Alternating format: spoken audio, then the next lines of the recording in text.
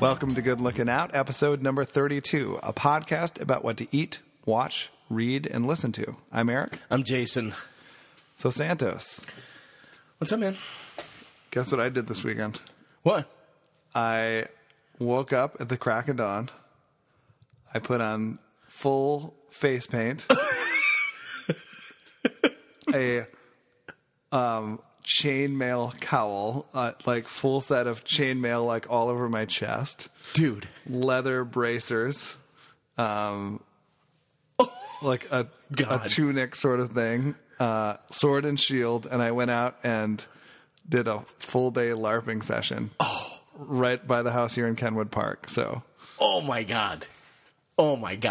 So what kind of... I got a lot of questions. Jeez, I don't even know where to start.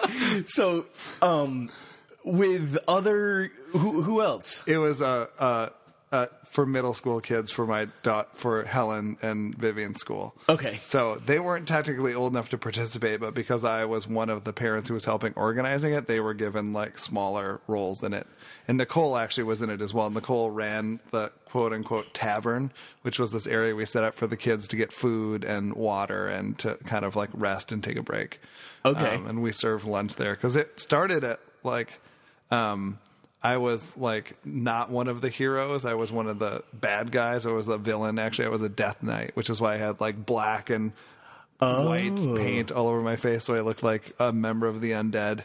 Cool.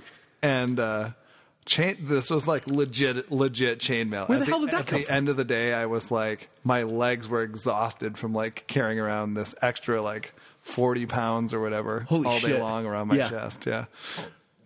I ordered it all on Amazon. I've been traveling so much, like I didn't have time to make my own costume, so I just like threw money at that problem. Right. And or like, is this available on Prime? Yep, Prime. Like what? I got these like spiky black like leather shoulder pads to like wear over the chainmail. I mean, it was like a legitimately. God. I have to say, especially for being thrown together at the last minute, it was a legitimately awesome LARPing. Like everyone was like, "Whoa, really? You went all out." Did you have like a foam sword? Yes, I had a foam sword, but it looked real. And that it was like courtesy of Amazon? Black and gray, courtesy of Amazon. Dude, I mean, LARPing has become big business. You know, it's become like such a thing. I mean, the people that are really into it, this is the first time I've ever done it. Yeah. You know, we used to like run around with ninja swords as kids and like play and do all sorts of stuff. There was like no formal name and hobby or groups of people doing this. You know, right? We were just like 6 or 7 kids who were really into D&D, trying to whack each other with like wooden swords or whatever. Right. So we didn't call it anything, or we didn't like come up with stories or adventures. We just wanted to fight. Right. Yeah. And it was like kind of like a weird cross between D&D and like ninja related stuff, because it was like the 80s when all those ninja movies were coming out. And you know, like you're all over that. All that stuff. Yeah, for sure. But now LARPing is like, it's a big thing. Like it feels like it becomes ticks slightly more mainstream every year, and people that you wouldn't necessarily think are into it, are actually into it. Like a lot of the like LARPing YouTube influencers, you'd look and say like, that girl is like one of the pretty popular girls in a high school, but no, she's actually out LARPing. Right. So, right. It's totally true. And I've seen like, have you seen, I think I've told you this before, like I'm obsessed with watching the LARPing documentaries. And yeah, there's some really good ones. Really good.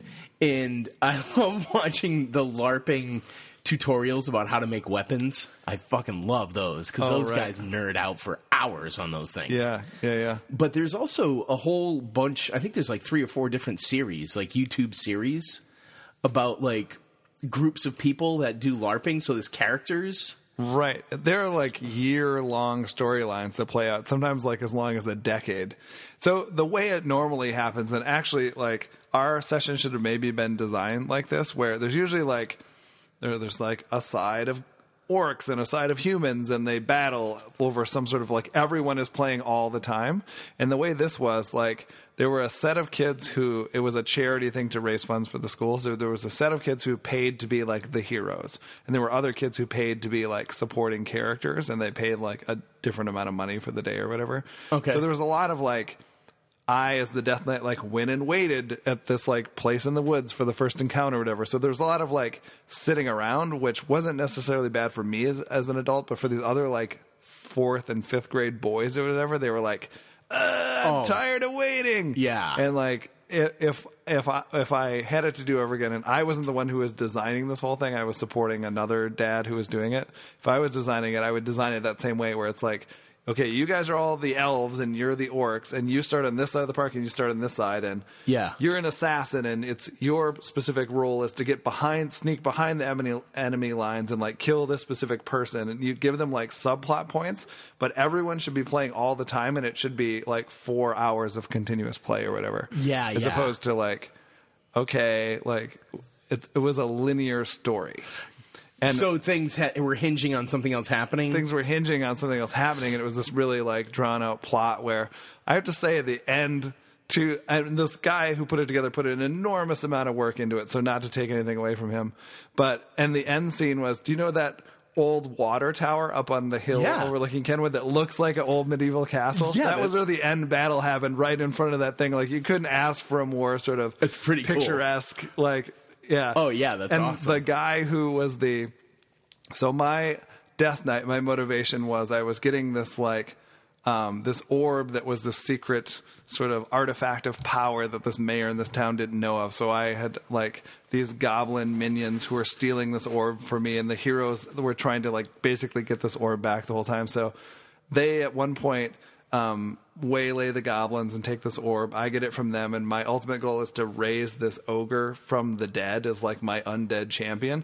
And so the guy who played this ogre had these like 4 foot high like platform boots that he wore, and he was already like a pretty big buff guy, and he like had his shirt off, and so he was like 8 feet tall, probably. No, probably even taller, like 9.5 feet tall, maybe, in these things. Just scaring the shit out of people. And he had these 2 giant battle axes, and the kids would not go anywhere near him. Well, God, I bet. Yeah. So we had to, like, kind of, at that point, I had died because I was, like, the penultimate boss or whatever. So we had to kind of, like, subtly and not so subtly encourage the kids to, like, no, I think you can take him, like, throw some spells at him and then weaken him and take him down. Yeah. So, but it was... like, you couldn't have asked so for like funny. a better. These kids, like, if I was a kid at their age, this would have blown my mind and made my year. Oh, you know? Yeah, we're kids freaking out. Yeah. Oh, yeah, they absolutely loved it. The kids that were like, and the other thing that was like, the kids who weren't the heroes were like, why didn't I get to be a hero or whatever, which is all the more reason to design it so that everyone is just playing and is kind of at the same level. But they absolutely loved it. Yeah, it was like a blast, and I was completely exhausted at the end of it was like 86 degrees or whatever, and I was wearing this chainmail for like the entire day. And not all this other kind of like leather stuff, leather gloves with skulls on them, and like giant skull on the shield, and you know, you're actually like fighting, you're like sword fighting and hitting, but like I had to be really careful not to obviously just whack the crap out of these kids, like send someone home with a broken arm. That'd be good. There's only like one point where one kid went down who had gotten accidentally hit in the face, and the rule is like you have to. Nothing above the shoulders counts, so no one should be aiming for anyone's head, but people still get hit. And it just happens. It just happens. Yeah, sure. It's just the nature of it. And you pause the game and like make sure everyone's okay, and then everyone keeps going. So anyways, it was super fun. Oh my God. What have you been up to? You enjoying the nice weather? Fuck yeah, man. Oh, I'm loving it. Absolutely loving it. Yeah.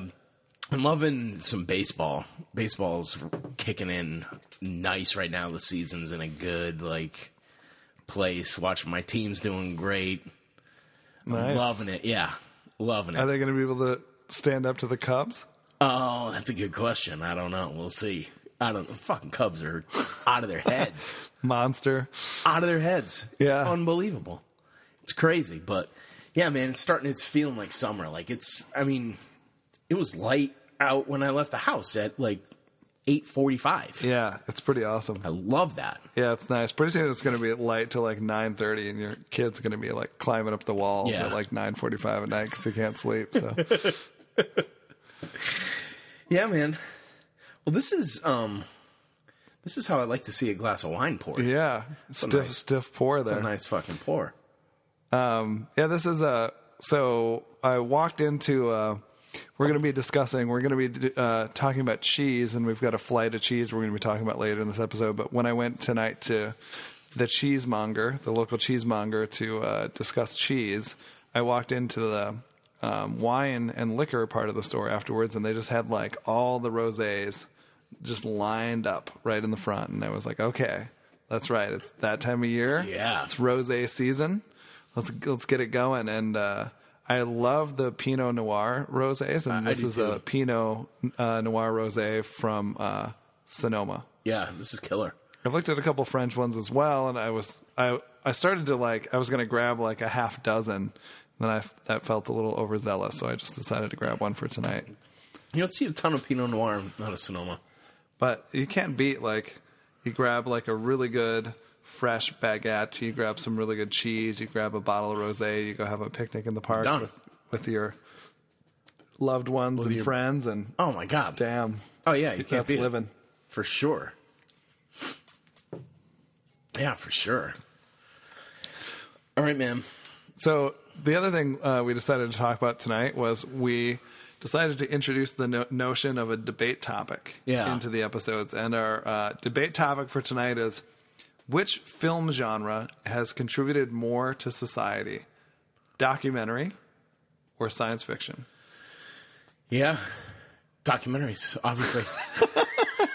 I'm gonna have to find fault with that and take the side of science fiction. Yeah, probably no surprise to the regular listeners of this podcast which side of the argument we're both falling on here. Yeah, no, and I mean, there's the obvious, arguments of what science fiction, especially like these days, shit that was science fiction. It has this unbelievable ability to pretty much forecast the future. But I mean, is it forecasting or is it helping create it? Yeah. Right. I mean, that's obviously. I think it's actually helping shape the future. It has to be, right? So what is? I don't want to get too fucking nerdy here. I mean, I'm bound to get fucking nerdy, but would you consider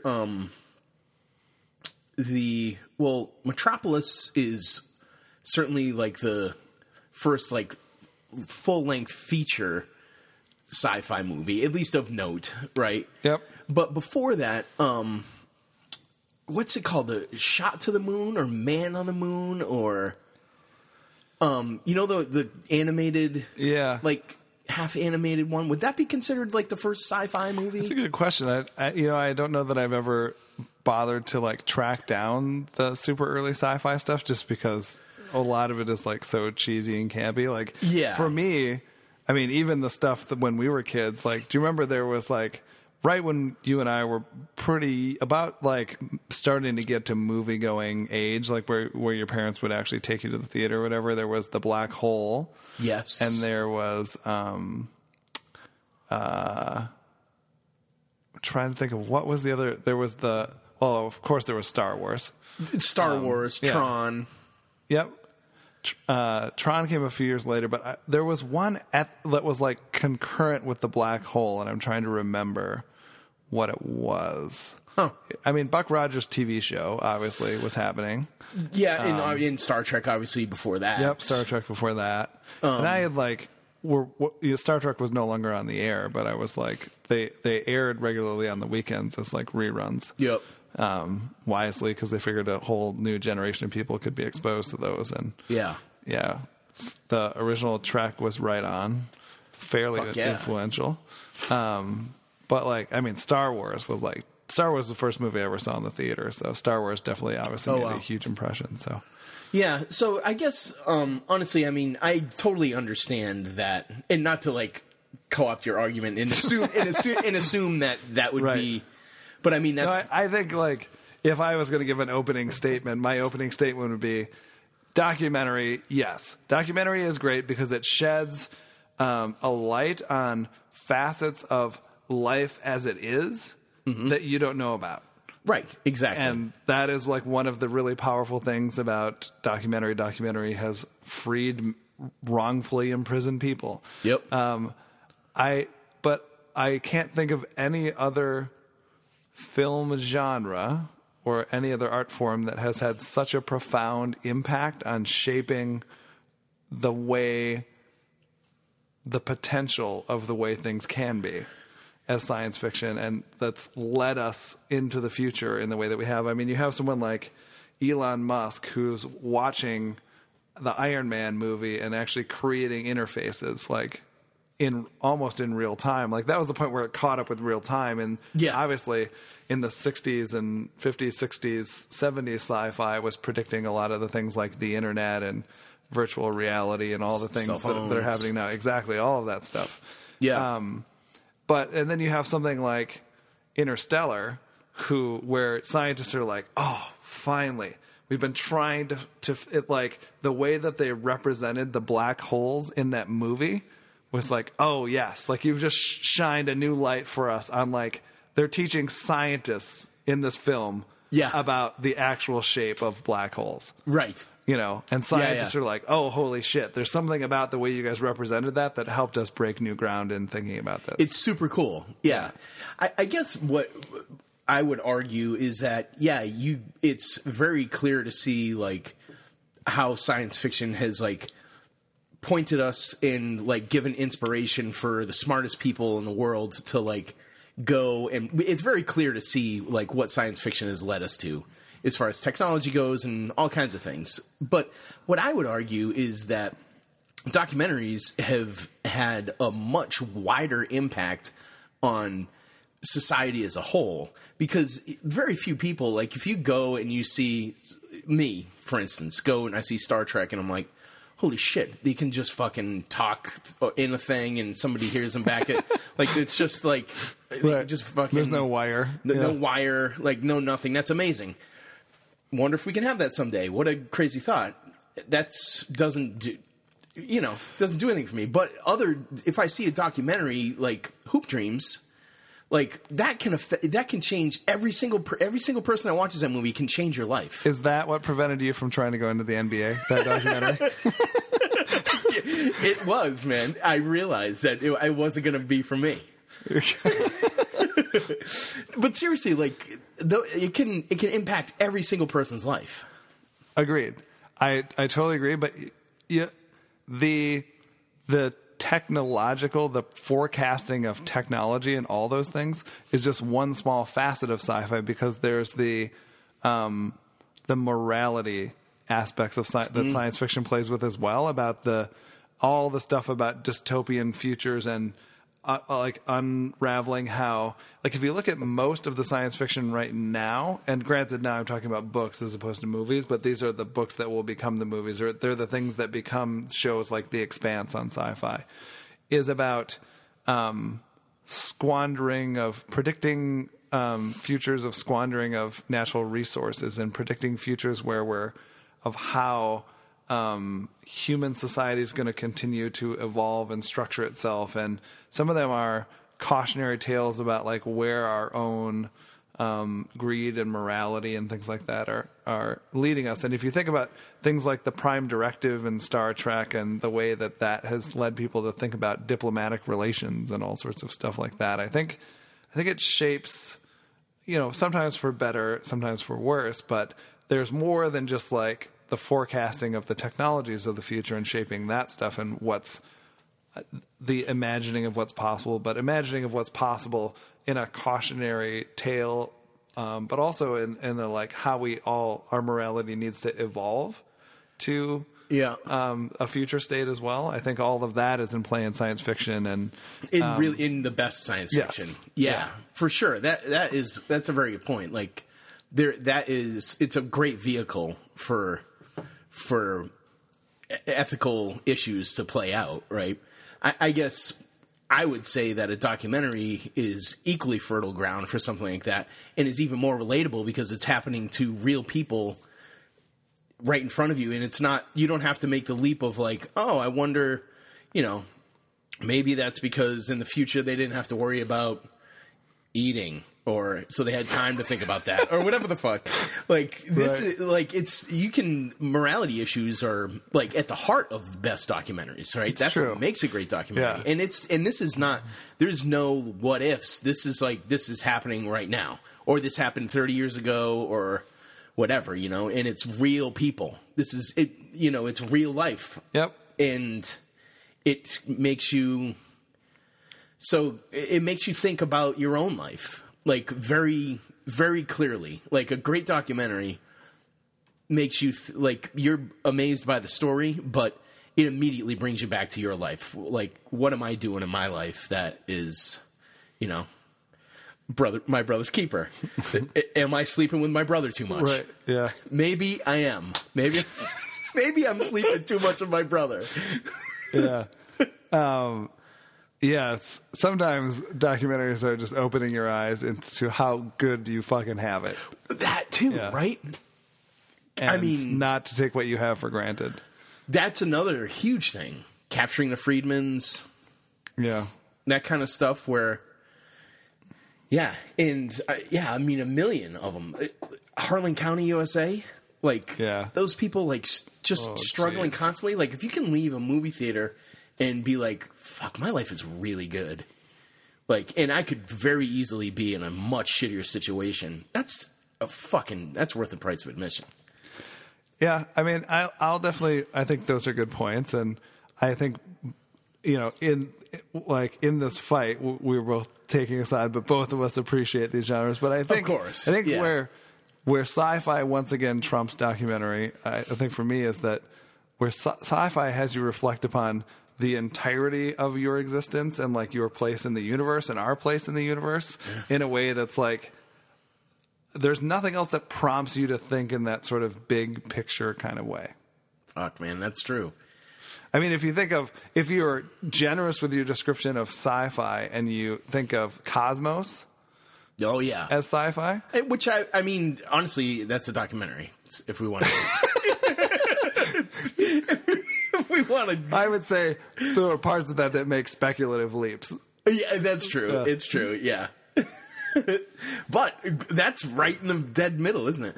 And for anyone who hasn't seen Cosmos, I mean, good God. Oh, there's man. hardly anything better out there. Oh, my to God. watch. It is, and especially for any age. Like I was watching with Yeah. my young daughters. This was even a couple of years ago, and so they were even younger than they are now, and they were just like mesmerized. Oh, yeah. It is so well told and well constructed and well delivered. It's unbelievably good. So I can't recommend Cosmos, whether you're a fan of documentary or a fan of science fiction. Yeah. It is definitely a mashup of the two. And That's required it's viewing. masterfully put together, and it's absolutely awesome. Yeah. And I'm pretty sure you can watch it on places like Amazon Prime for free. Yeah, you probably can. Was that so there's Neil deGrasse Tyson. Mm-hmm. And what was, and then there was Peter Sagan. Carl Sagan. Carl Sagan. Yeah. Who am I thinking of? Peter wait, Sagal. Don't tell me. Yeah. Oh my Peter God, Sagal. that's fucking bad. Yeah. Carl Sagan was the original and he was in the 60s, 60s 70s? and 70s, yeah, I think. And he was sort of the person who, he was like the Michael Jordan of. Yeah, yeah. Well, he started very much popularized and brought into the like cultural zeitgeist, like this whole discussion. Yeah. About the cosmos and all of that stuff. and So, putting it into layman's terms. yeah, absolutely, and made it understandable and relatable and interesting to Right. real people. Right. Yeah. And Neil deGrasse Tyson has done a brilliant job of like taking picking up that mantle and kind of taking it to the next level. Yeah. Yeah. And modernizing it and making it like even better. Yeah. And it's mind blowing. I mean, you're like, It honestly is. I can't think of anything that you sit there and watch where like every 2 minutes you're just like, oh my God, I've never thought about any of this in this way. And this makes me think completely differently about our existence. And You can't even catch your breath. yeah. By the time you can't even comprehend like what he just like how small we are. and then he's on to the next thing. And you're like, oh my god! I mean, that's exactly how science fiction rolls. You know, science fiction just makes you. Nothing else does that like science fiction. Holy shit, man! Except for a really good documentary, Born into Brothels. Yeah, like I don't know. I mean, I don't. You're so much at the like.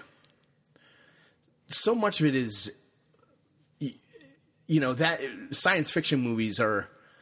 Is this true or not? I feel like I'm going to say it, and I don't know if it's true or not. It feels like it could be that science fiction movies are like the playground for rich Hollywood types, like that only rich like studios are able to make good science fiction. Is that true? No, I don't think so. No, because anybody can make a documentary. True. Any good filmmaker can make a good documentary. Which is part of the reason why there's just so much shit out there. It's true, man. It's true. No question. No, I'm just kidding. No, there have been some independent sci-fi films, though, too. Like, there's that one that was popular maybe 10 years ago, but The Box, and these guys have the box, and they enter the box, and it's like a time travel, sort of like, it's very conceptual, sort of, God, Hellraiser. I have no, yeah. Hellraiser's amazing, by the way. Yes, I'm all about the Cenobites. Oh yeah. Oh my God. We've never talked about that. And that's horror. Firmly. Yeah. Oh yeah. That is like there's 100%. There's 100% horror. There. I mean, the thing is, Clive Barker is like, not to completely sidetrack this discussion, but Clive Barker is more of a conceptual sort of horror writer than a Stephen King, who's like, I'm not even going to bother with like how this thing came to be. I'm just going to scare the shit out of you. Yeah, yeah. Whereas like there's world building with Clive Barker, which is more like fantastical and science fiction elements. Yeah, yeah. Yep. Well, yeah, other indie science fiction stuff. What was that one with this is the worst when you just fucking sorry listeners, like what's that dude who's fucking married to that chick who but honestly, David Arquette, where he's on a mission by himself and he begins to hallucinate and there are different versions of him kind of. Do you know this one? I don't think I've ever seen this movie. Oh god, you would love it. It's great. Wait, you're not talking about Multiplicity with Michael Keaton, are you? Fuck up. Oh yeah, well, also what you have in your incredible genre is Honey, I Shrunk the Kids, right? Yes, that movie rules. I mean, come on, tell me you didn't love that as a kid. I did. Yeah. All right, see, there you go. I mean, I don't know how you would characterize something like The Goonies. It's not sci-fi. I don't know what it is. It's like an adventure film, I guess. What about Gremlins? Where does that sit? Horror, I think. Like kids horror, you know. Yeah, kids horror. I mean, but you've got Blade Runner. Oh, for God's sake. Arguably, like, one of the greatest films of all time. It's amazing. Amazing. Yeah. But did that make me think about my life? I would definitely put it in my top 10. And not that that's the bar for a good movie, but like for like affecting society. Did it make you contemplate the nature of love and how we think about other cultures and other beings?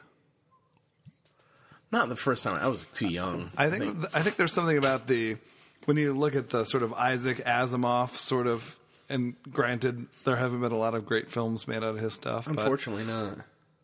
I think when you look at some of that stuff that's about I think the best stuff that deals with like something like a replicant or a robot or artificial intelligence gets to the nature of like what it is that like is like makes consciousness and what makes us unique. And how do you create or replicate that? And what point does it stop? And what point does it start? That's super interesting, that stuff. Yeah. And that does, that makes you think about, like, And I think- yourself and your consciousness. And I think these are the issues that we're all going to have to deal with very shortly in our lifetimes when we all Yeah. have self-driving cars and robots taking care of the elderly. And yeah. yeah, I'm not joking. I mean, they're already like using robots to care for the elderly in Asia.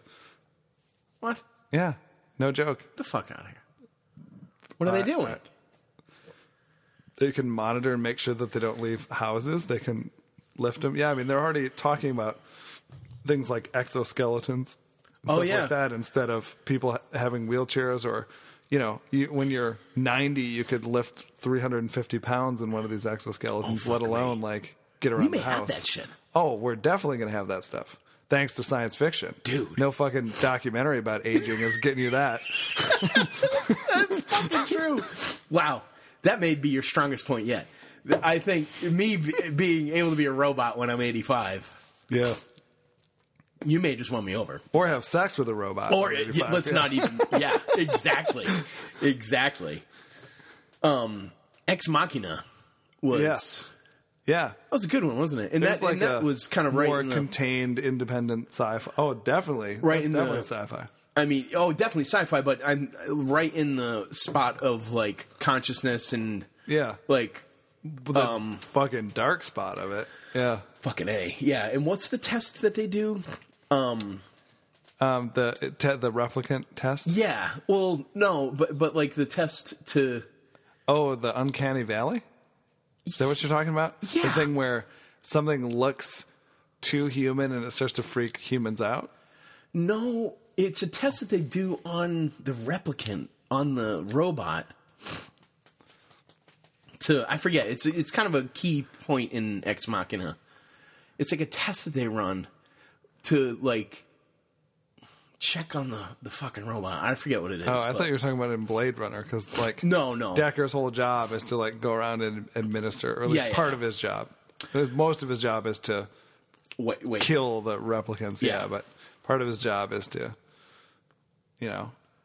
administer a test. That's one of the like pivotal scenes early on is when he's administering this test. to Yeah, this yeah. dude. Let me ask you: is Her a science fiction movie? Oh, absolutely, It is, isn't it? absolutely. Yeah. It's super cool. Like, because Yeah. there isn't a fucking robot in it. Looper, There isn't a Looper. also Inception. Yep. I didn't fucking like that movie. Yeah. How do you not like that movie? I didn't like it. Do you think it would be 10% better if Matt Damon had done it instead of Leonardo DiCaprio? That may have just been the tipping point for me. I heard someone on the internet say the other day that they put forth the argument that every Leonardo DiCaprio movie would be 10% better if Matt Damon was in it instead. That's really funny. I honestly don't agree with that though. I don't I agree think with it Leonardo at DiCaprio. What? I mean, Matt Damon's a fine actor, but Leonardo DiCaprio. I mean, Matt Damon is not like playing Leonardo. Arnie in What's Eating Gilbert Grape. Exactly. No fucking... Not in this lifetime. Nor is he playing the fucking Revenant. No, Or is he playing Hugh Glass in The Revenant. Right. Right? Which, that's another fucking... That's for another topic. All right, so, good. Documentaries obviously influence our lives more directly than science fiction.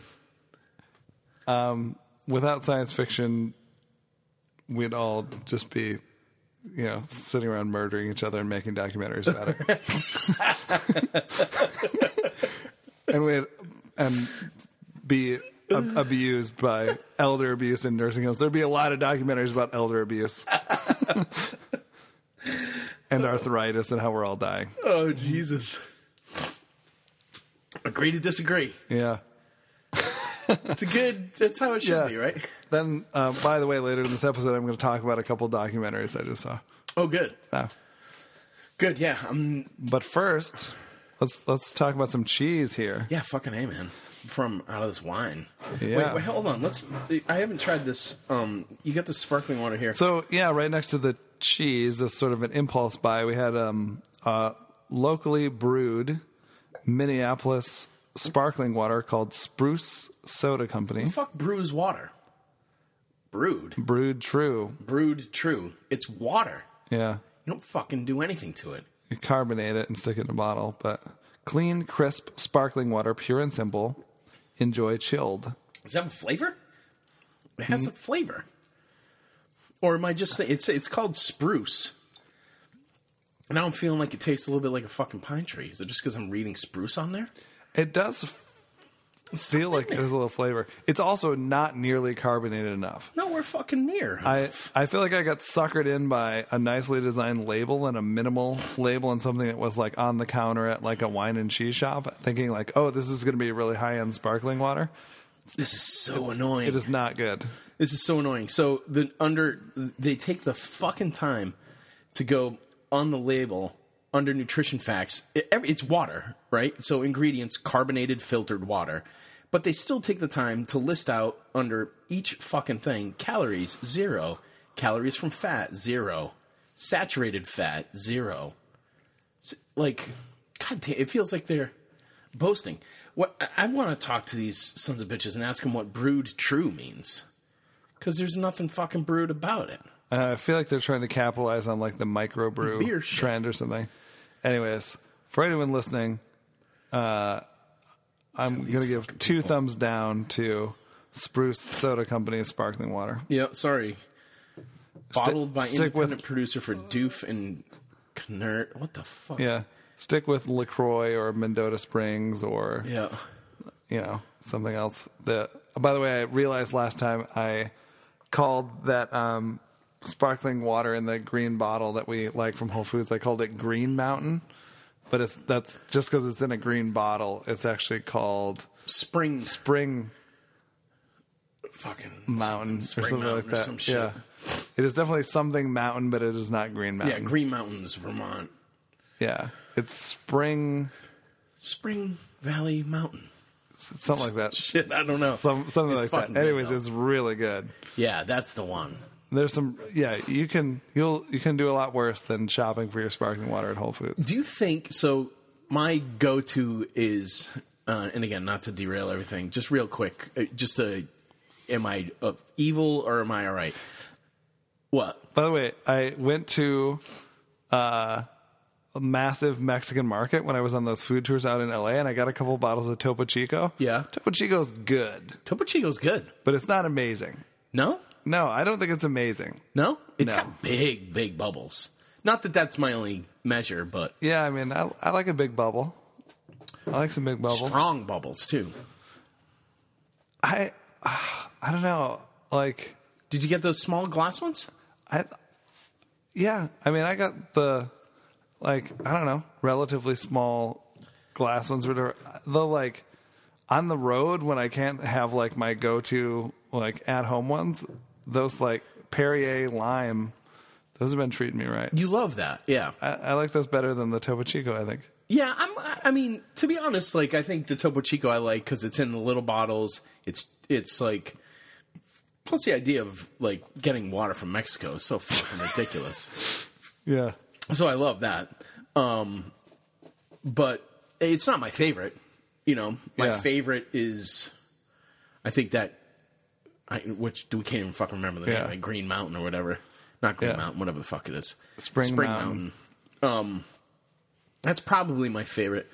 Which is the most, like, made-up bullshit, like, nothing name ever. It's like, Oh, it's Spring nothing. Mountain. It's so bullshit. But am I an ass for buying water? I drink San Pellegrino is my go-to, and I drink a shitload of it.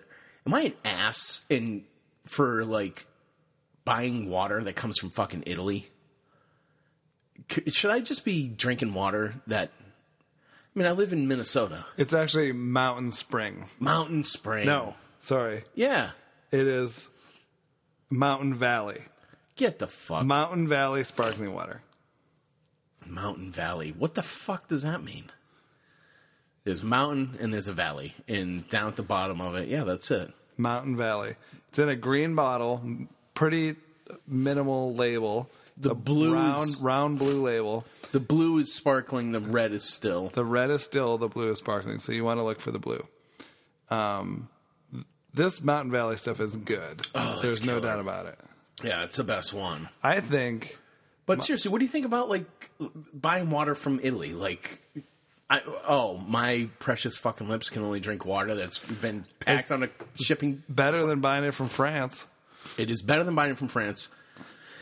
But for fuck's sake, the water in Minnesota. Oh no, I couldn't possibly. No, I mean honestly, my favorite, my go-to, if I could just go to it all the time, I would drink the Mendota Springs Lime. I know you don't like it. No, I would go for the. I have started drinking it though because Mendota Springs Lime all the time.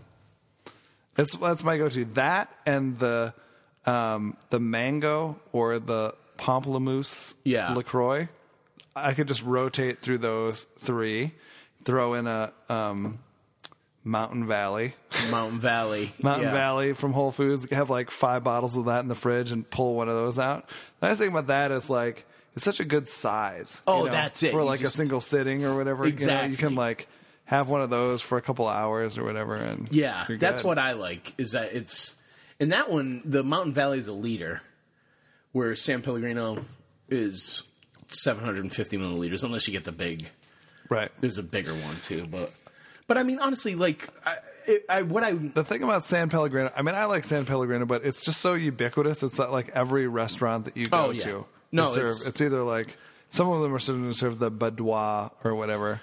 That's become a little more popular, but I feel like, and honestly, I think the thing that kicks all of their asses, but I just can't get it around here, is the Saratoga sparkling water out of upstate New York. It's in a really awesome colored blue bottle with a minimal label. I think it's like the best sparkling water I've ever had. Huh. It's really, really good. But it's only distributed, like you get it at like really nice restaurants in New York, but you don't get it anyplace else. It is fucking money. Really? So good. I like drinking out of a glass bottle. Yeah. Which is why I like the Pellegrino. Yeah. Or the Mountain Valley. Or the Mountain Valley, yeah. In California I drank Crystal Geyser.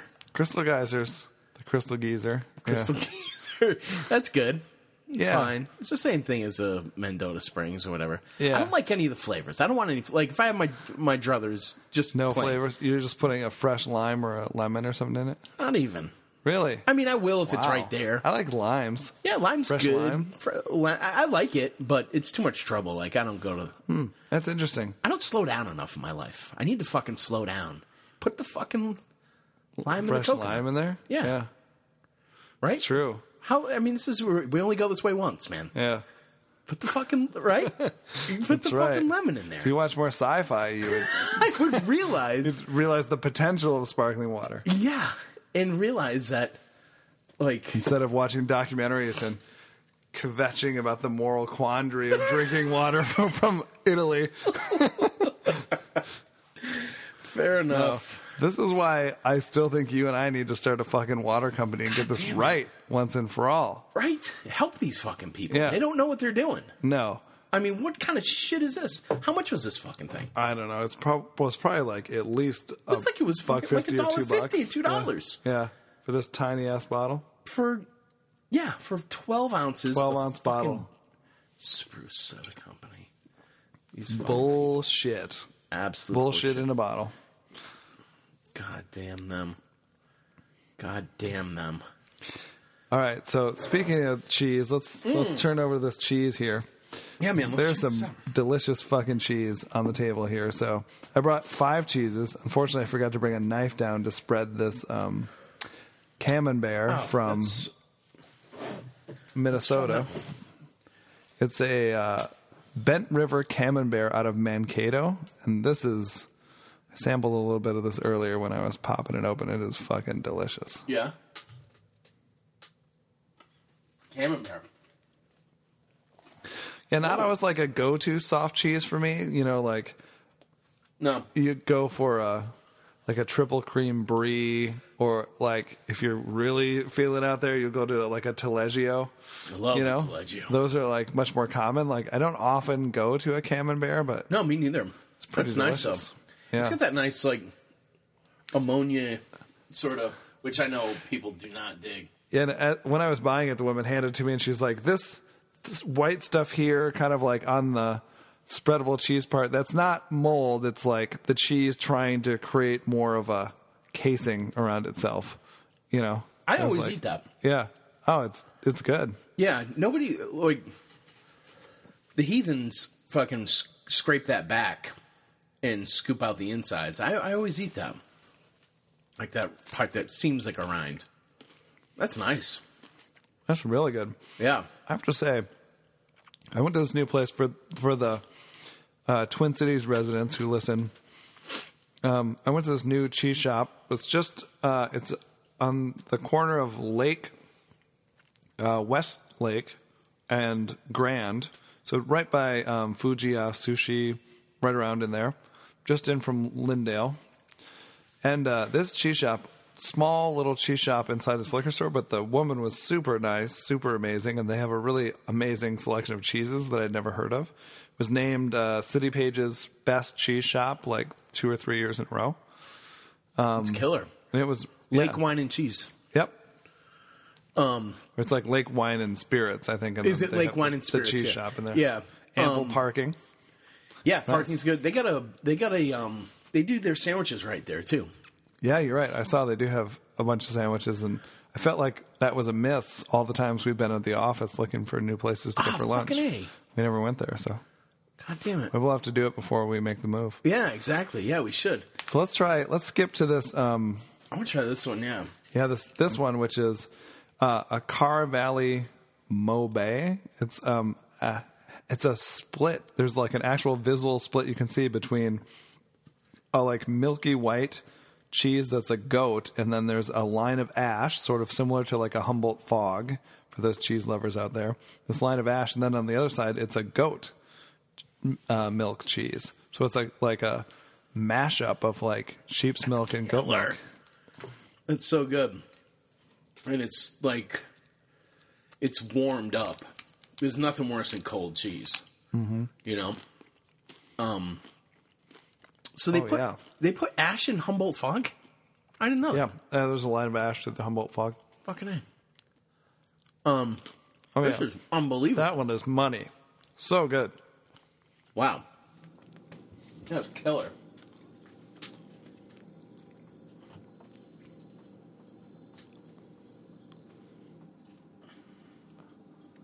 Other way. Sorry, buddy. We got a freezer snafu there. Yeah. Right? Yeah, That's that is fucking killer. unbelievable. I think a lot of people tend to shy away from like cheese that isn't cow's milk cheese, and if you do that, if you've got some sort of mental hang up over that, you're missing out on the best, God. some of the best cheeses in the game. I love sheep's cheese. Yeah, I don't even, to be honest with you, I rarely think about what fucking animal it comes from. So Give a rat's ass. this next guy, try this next one down the line here. It's actually a mix of cow, sheep, and goat. All mixed together. Yeah. So yeah, the last one was like one side was goat, one side was Yeah. sheep. This one is like This takes all the kind of milk. was like described to me as like it's an Iberico out of Spain, so similar to Iberico ham. Obviously, it's This an is Iberico from Spain? It's the Spanish cheese, and it's like a thinking man's manchego. Yeah. Is that what they call it? All right. Well, I'm thinking. It's kind of how it was described to me in the store. Like most people have heard of manchego, most people haven't tried this because I went in and I said, kind of gave this woman who is the cheesemonger the prompt of, give me 5 sort of like off the beaten path cheeses. Yeah. So even the cheddar that we're going to try here in a second is like a raw milk cheddar. So it's pretty different than your typical. It's not like a Wisconsin cheddar cheese that you're going to get at the grocery store. You know what I would say too to any of you cheese motherfuckers out there is don't be afraid to like go Oh my God. and buy some cheese. That's the fun of cheese. Right? And honestly, like it's not if you go to like some fancy Salumeria or whatever, you'll drop $120 before you know it. But cheese, like you can get like a finger or two of cheese that goes a long way, and you spend like $4. Yeah, absolutely. I got a generous portion of all of these cheeses, and some of them were $3. I mean, all together, I was shocked at how cheap it was when I rang out. Right. Because I got crackers for us to eat with it. I got these shitty ass overpriced sparkling waters. I got the cheese, which is obviously the bulk of it, but I was shocked at how cheap it was for the cheeses. So you can go, like if you're going somewhere, I always, if somebody's doing something, I'm like, oh, I'll bring the cheese plate. And they think you're somebody. Fancy. They think you're fancy. Yeah. And you just fucking go in there and you're like... They think you like sci-fi films. Exactly. They're like, what a fucking forward-thinking brain on you. Where did you come up with the idea? That raw milk For this fucking cheddar. cheese. We're going through a Cottonwood River Holy fuck. raw milk cheddar. I mean, this cheddar is unbelievable. The depth of flavor. It's unreal. I'd never say that's cheddar. Maybe, I don't know. That's unbelievable. I've never had anything like that. I got a cheese guy at the farmer's market that makes raw milk. He uses sheep and cow's milk for different types of cheeses. And raw milk, ages it in a cave in Wisconsin, brings it to the farmer's market and sells like just hunks, like big, like size of a softball for $10. And it's fucking unbelievable. Wow. Like, unbelievable. I'll grab you one when I go this weekend. Yeah, definitely. It's so good. So good. That's something you get up here, man. Like, this is fucking cheese country.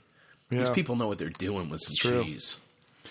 That's unbelievable. Wisconsin, too. There's like, you think of Wisconsin as like the Sargentos and the big cheese places, but Pleasant Valley Ridge out of Wisconsin is like one of the best cheeses in the United States. Yeah, and probably like they're starting to get, much like American wines, they're competing worldwide. Oh, yeah, for sure. Wisconsin is. They're competing with French cheeses and... So the last one we have to try here, I'm going to grab this label. This one I was told was the most popular. It's a Milton Creamery, which is evidently pretty widely available. A cheese called Prairie Breeze. It's a pasteurized cow's milk cheese. Let's give this a shot. Is that this one right here? Yeah. Pasteurized cow's milk cheese. Wow. Sweet. Is it sweet? It's got a little sweetness to it. This is really good. It's very it's kind of hard to pin down. Yeah, I don't know what the hell's happening. It's really unique. Yeah. Huh. Prairie Breeze. I'm going to have a fucking Prairie Breeze later on. When I go. When you're surfing the internet on the toilet, watching documentaries on the toilet. Exactly, yeah. Prairie Breeze coming through the Great Plains up here. That's killer. Yeah. Nice fucking cheeses, man. This is a good idea. I think my favorite is... I think that cheddar is my favorite. That cheddar is unbelievably good. Crazy. It's like revelatory. It's unbelievable. The potential of cheddar. It's crazy. I never had anything like that. I have to say, though, not to toot my own fucking horn here, but there's not a dog in the bunch. Fuck no. If someone gave me this as a cheese plate, maybe it doesn't quite have the breadth that you want of a cheese plate, but I would be well fucking pleased with this cheese plate. So, hey, do you ever are you a I think you rarely get dessert. I mean, I've eaten out with you 100 times. I can't. You don't often get dessert, but are you? And I've never seen you. Have we ever gotten? Because I like the cheese plate for dessert. And I can't. Is that a move for you? It's not a move. No? I never think of the cheese plate, I have to say. It's only when I'm with someone who grew up outside of the United States. Yeah. Generally, that we end up getting a cheese plate. I love that fucking move. Very classy. Well, Let me tell you. Very classy. I have to say, the other night I was out with some friends and we went to Heyday across the street from Zeus For Jones. fuck's sake. I have to say I was pretty impressed with the food. Are you fucking kidding me? I'm not kidding. I went there once and I was like, the food here is not good. Yeah. Last time we went, the food was really fucking good. Really? So they had a dessert that was a 3-year-old Gouda whipped with a little cream as a dessert with these little bits of... It was unfucking believable. It's one of the best desserts I've ever had. What? Yeah. Holy shit. Because I've eaten there 3-4 times. The last time, like, I complained. It was a while ago. Last time I ate there was 9 months ago. Right. So, I mean... it was more than a year ago for me. And I was like, when someone else made the reservation, and when I saw it, I was like, ground. Mm-hmm. And I went there, and I have to say, everything we ate was on point. Wow. Really good. All right. But if you go there and have a drink, it's like all of this stuff is available, obviously, at all times. Just get the, 3-year Gouda thing off the dessert as a small plate thing to share while you're having drinks. You will not be sorry, my friend. Oh, will do. Seriously good. All right. It's got a little caramel and some other stuff on it, too. Oh, God. So Whipped good. Gouda. Yeah. The fuck is good? Gouda's a hard cheese. I wonder how they... Right? Gouda's kind of a hard cheese. Yeah. I don't know if, I tried to get, a super aged Gouda for tonight. That was one of the things that I saw as, a recommendation of things that you've never quite really? had. The thing that led me to the cheddar, too, was there's, a farm style, a different way of producing cheddar. Oh, okay. That I asked for, and she was like, the closest we'd have to that is this raw milk cheddar, which, thank God, I asked about that, because that cheese is amazing. Oh, my God, yeah. That's my favorite. So that was killer, man. Yeah. Nice one. What should we do next time? We'll have to give it some thought. Yeah. It might be a salami. Salami would be good, I think. That'd be good, right? Yeah, be really good. All right, man. What should we talk about? We're at we're almost an hour here. Oh, jeez. Poor fucking people. Well, what do you got?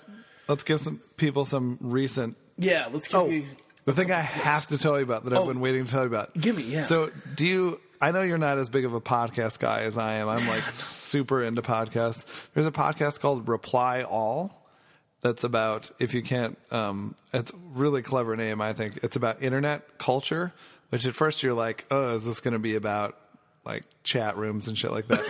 It's really fucking interesting, actually. But the thing that you are going to absolutely love is they've been doing this 3-part series about this guy called Paul Madrowski.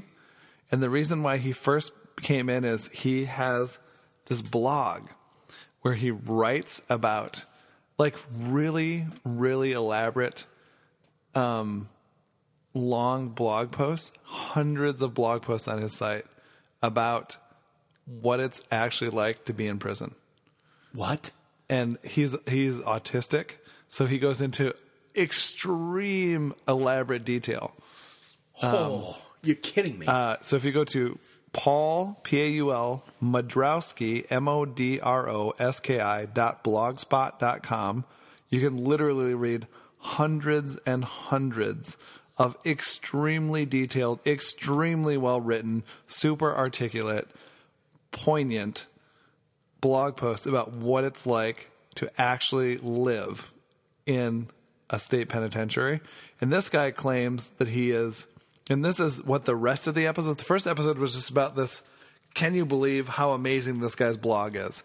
But then they started to dig into who this guy was and why he's in prison. And it turns out that, it kind of sounds like he's been wrongfully imprisoned because he was autistic. No. For murders that he didn't commit. They're setting up another serial? I mean, maybe... Yeah, a little less. It's starting to feel like that as it was this is kind of going in but he's been in prison for a long time because the murders were the Palatine, Illinois. Do you remember the chicken restaurant murders? I do. Yes. Yeah.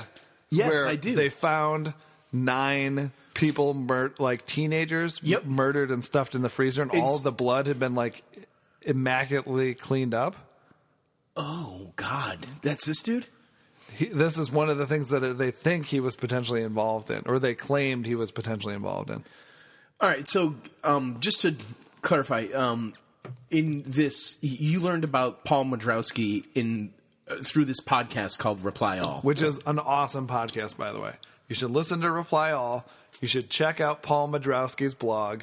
It is unfucking believable. So he's actually stopped writing his blog because I think fellow prisoners found out about the blog, and he felt like, I mean, he talks like pretty specifically about like murders that happen in the prison. Like, it's really interesting because there's this thing of like, you're like, is there some sort of collusion between Hollywood and TV shows and the penal and justice system about like they're going to make prison look as miserable as possible? Because sometimes you hear about these people who like sounds like they have a pretty awesome, pretty cushy life in prison, and then you hear stories of like the This American Life episode about the guy who wrote a manual on like how to like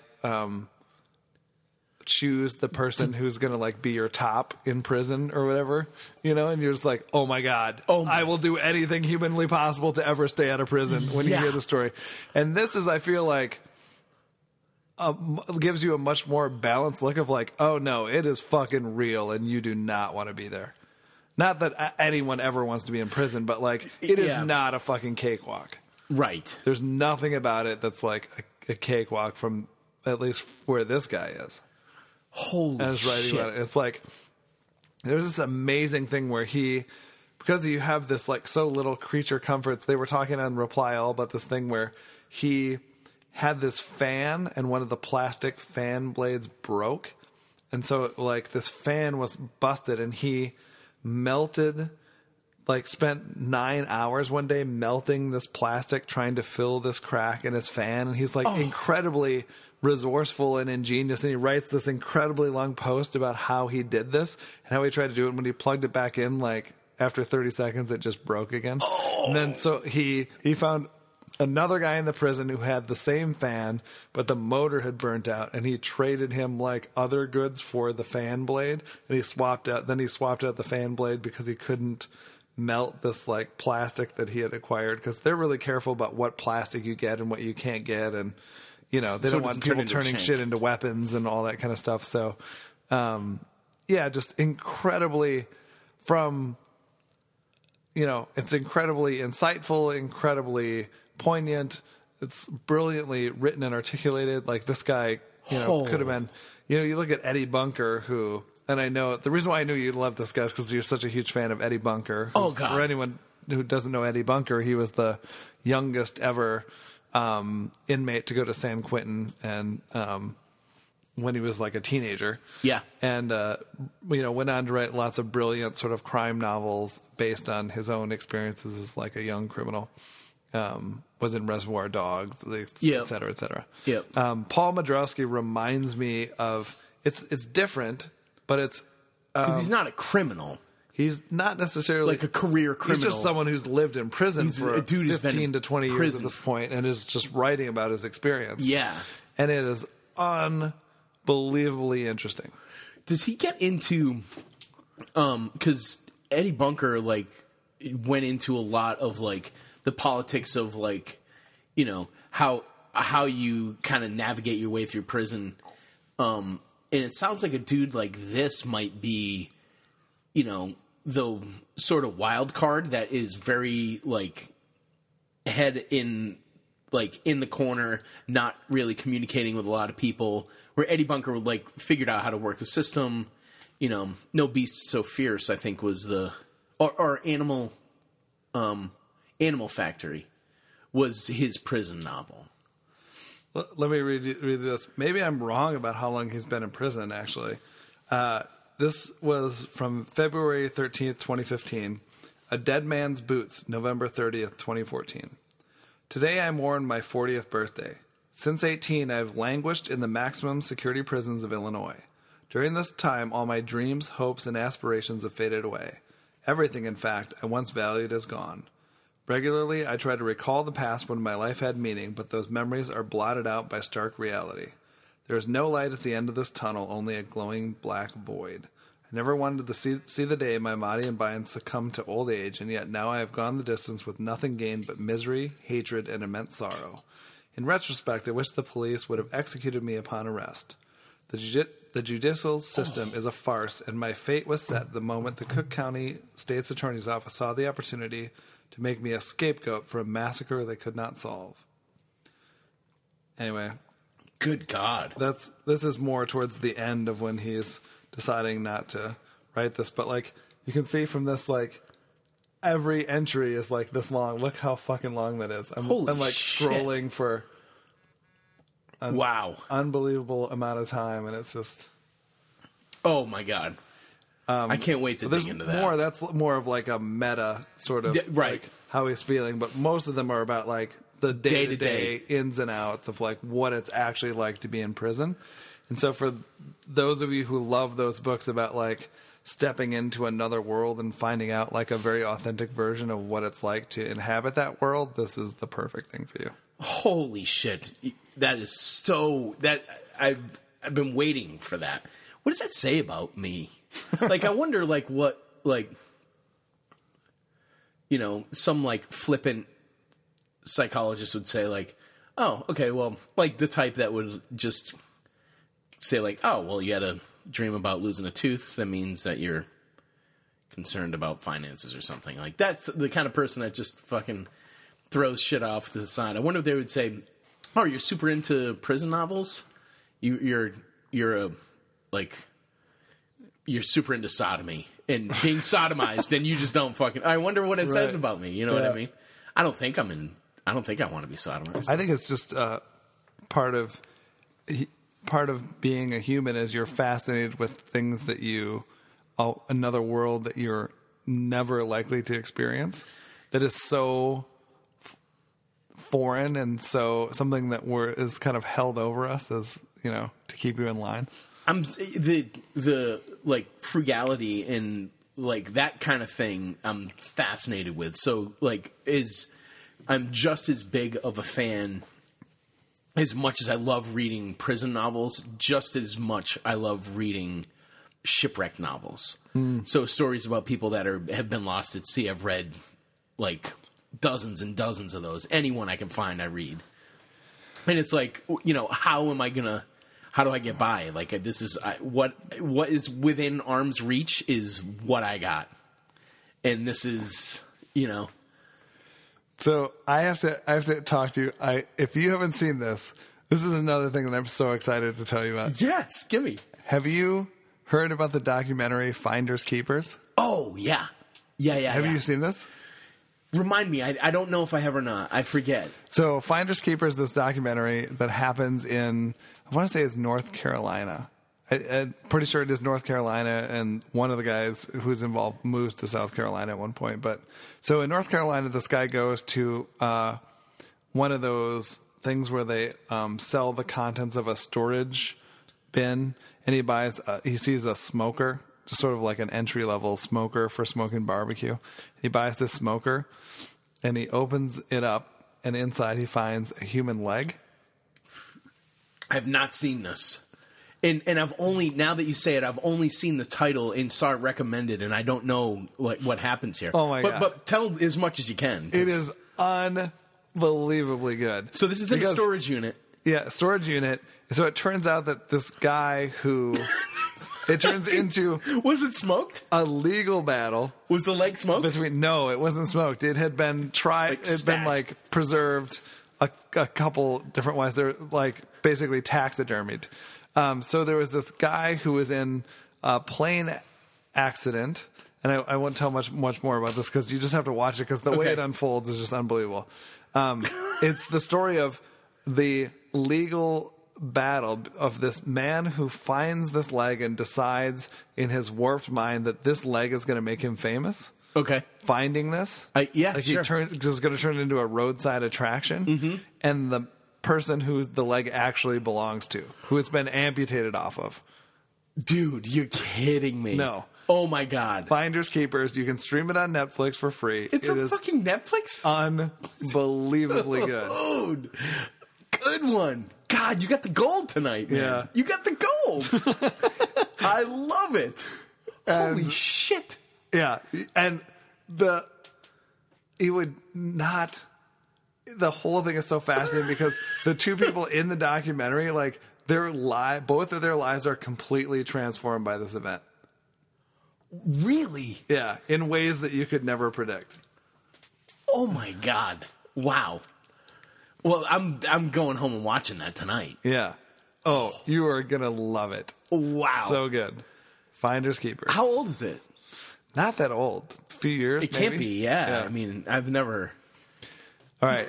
So while we're on the documentary tip, Mark H is gonna murder me for the amount of recommendations I'm giving. Nice. He always, He doesn't like that? he wants them to, flow a little slower, I think, generally. I just have to recommend this other documentary called Welcome to Leith. Have you seen this? Nope. So this Welcome to Leith, also streaming on Netflix, documentary, is about this guy who is one of the main leaders of the neo-Nazi sort of white supremacist movement in the United States, and he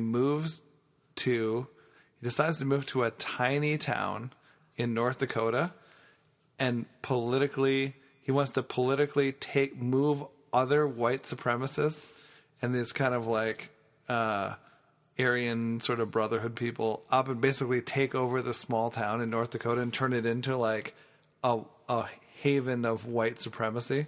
Okay. Like an encampment where white families can come, and it's about this struggle between the people of this town, and there is actually one black guy who lives there. Like, and this town is a tiny town of like 20 some people, but because of the like oil boom, people are starting to starting to be industry and stuff up there again. So these white supremacists can move up there, get a job making like $60,000 a year working on these oil rigs and these oil mining things, and get a house and land for like $2,000. So this guy moves up and he's got this money. He just starts buying up all these properties. So he has 8 properties, and he just starts turning them over to all these other white supremacists from around the country, and they start moving there to take over this town. All right, so maybe I did not see this, because does he use sort of like the tried and true method of these types where they just kind of prey on disenfranchised youth, and he like brings in people that brings in kids that have been thrown out of their house and whatever, and builds like a youth compound? Or is this like he doesn't actually try to recruit anyone in the town. Like, no one in the town falls for this. They just want him out, and it's a battle between the people who are there and these people he's trying to move in. But like, he quickly can equal the amount of people. Like, they take over city council meetings, and he's basically like, there's a guy who's been on the city council who just like, as the previous mayors died, he just inherited the position of mayor. Jesus. Because there's no one else who wants the job. Wow. Like, he ran uncontested. It was just like a known thing. Like, this guy will become mayor in 15 years when Ed dies or whatever, Right. So this guy comes up there and like through some circumstances somehow. I mean, we're talking about when you pull into this town, there's a painted sign on 2 boards that says "Welcome to Leith," which is where they got the name of the documentary. And middle of nowhere in North Dakota, we're talking population like a couple hundred maybe. And this guy's just like, I can come in and take over, like literally take over. I can run the city council. A white supremacist will be mayor. We're going to come in. And it's funny because like some of the people he's pulling in are from Detroit, and I wonder if they're doing the same thing in Detroit, where they're like, we can get land for super cheap. We can take over an entire neighborhood. Right. We can create so it's just really fascinating, because you think like, there's a couple 100,000 of these people that believe all the shit these people do. And this guy is like causing, personally responsible for like a lot of the white supremacists who are like going as far as like, shooting sprees and violence and bombings and shit like that. So it's just kind of eye-opening to see like these people. There's a couple 100,000 of them in the United States. Yep. We were about to fucking clamp down on this bullshit, and 9/11 happened, and we went from starting to be really focused after Oklahoma City and some other things on domestic terrorism. Just shifted all attention to external Muslim terrorists. Right. And so these people have been allowed to just everybody took their eye off them. They've been unchecked for a number of years now. So yeah, no shit, man. It's so true. God damn. So Does it feel low budget? A lot of those docs are. Yeah, I mean, that's not a factor for me, but I just out of curiosity. Yeah, I mean, is that Netflix? Yeah, I think it was shot over the course of probably a couple of years. So there's definitely there's some commitment there. Yeah. And they have insider access to both sides. Like they follow or they have get video footage of actual events that become very contentious. That's great. Yeah. White Leith. It's well done. Welcome to Leith. Welcome to Leith. Sorry. Yeah. Welcome to Leith. Leith. Yeah. Yeah. On Netflix. Stream it. God damn, man. Nice digging. Where'd you find these? I don't know. It just popped up? Just kind of popping up. Yeah, I watch my fair share of documentaries. Yeah. the inferior when there isn't sci-fi to be had, sci-fi movies to expand my mind. I'll settle for a documentary. How about you? What do you got over there? Let's see. What do I have? I got the new let's see. There's been Rhino just re-released for anybody that hasn't doesn't have them and has trouble finding them. Curtis Mayfield from the Impressions, and then later Curtis Mayfield. He had a enormously influential record label called Curtome Records, and they a number of years ago, probably 7 or 8 years ago, re-released all their stuff. So Curtis Mayfield's they released all of Curtis Mayfield's solo records, and they re-released the Baby Huey Legend record, and those went fast and they were tough to get. Rhino just re-released all of that stuff again, so that is cool. You can snag all of those at your local record shop, and those are all must-haves. Like all those Curtis Mayfield records, like anything with him on it, you gotta have. And that Baby Huey record, he was another soul guy. He died when he was enormous, and he died when he was like 26 or 27. And that record, his record, it's the only one he had. He died before it even came out, like 2 days before the record came out. Wow. Is unbelievable. So, I just noticed those at Treehouse the other day. And there's also this other thing I just found. Mississippi Records, which I know is like a totally like nondescript name, but they have a compilation of the Alan Lomax stuff.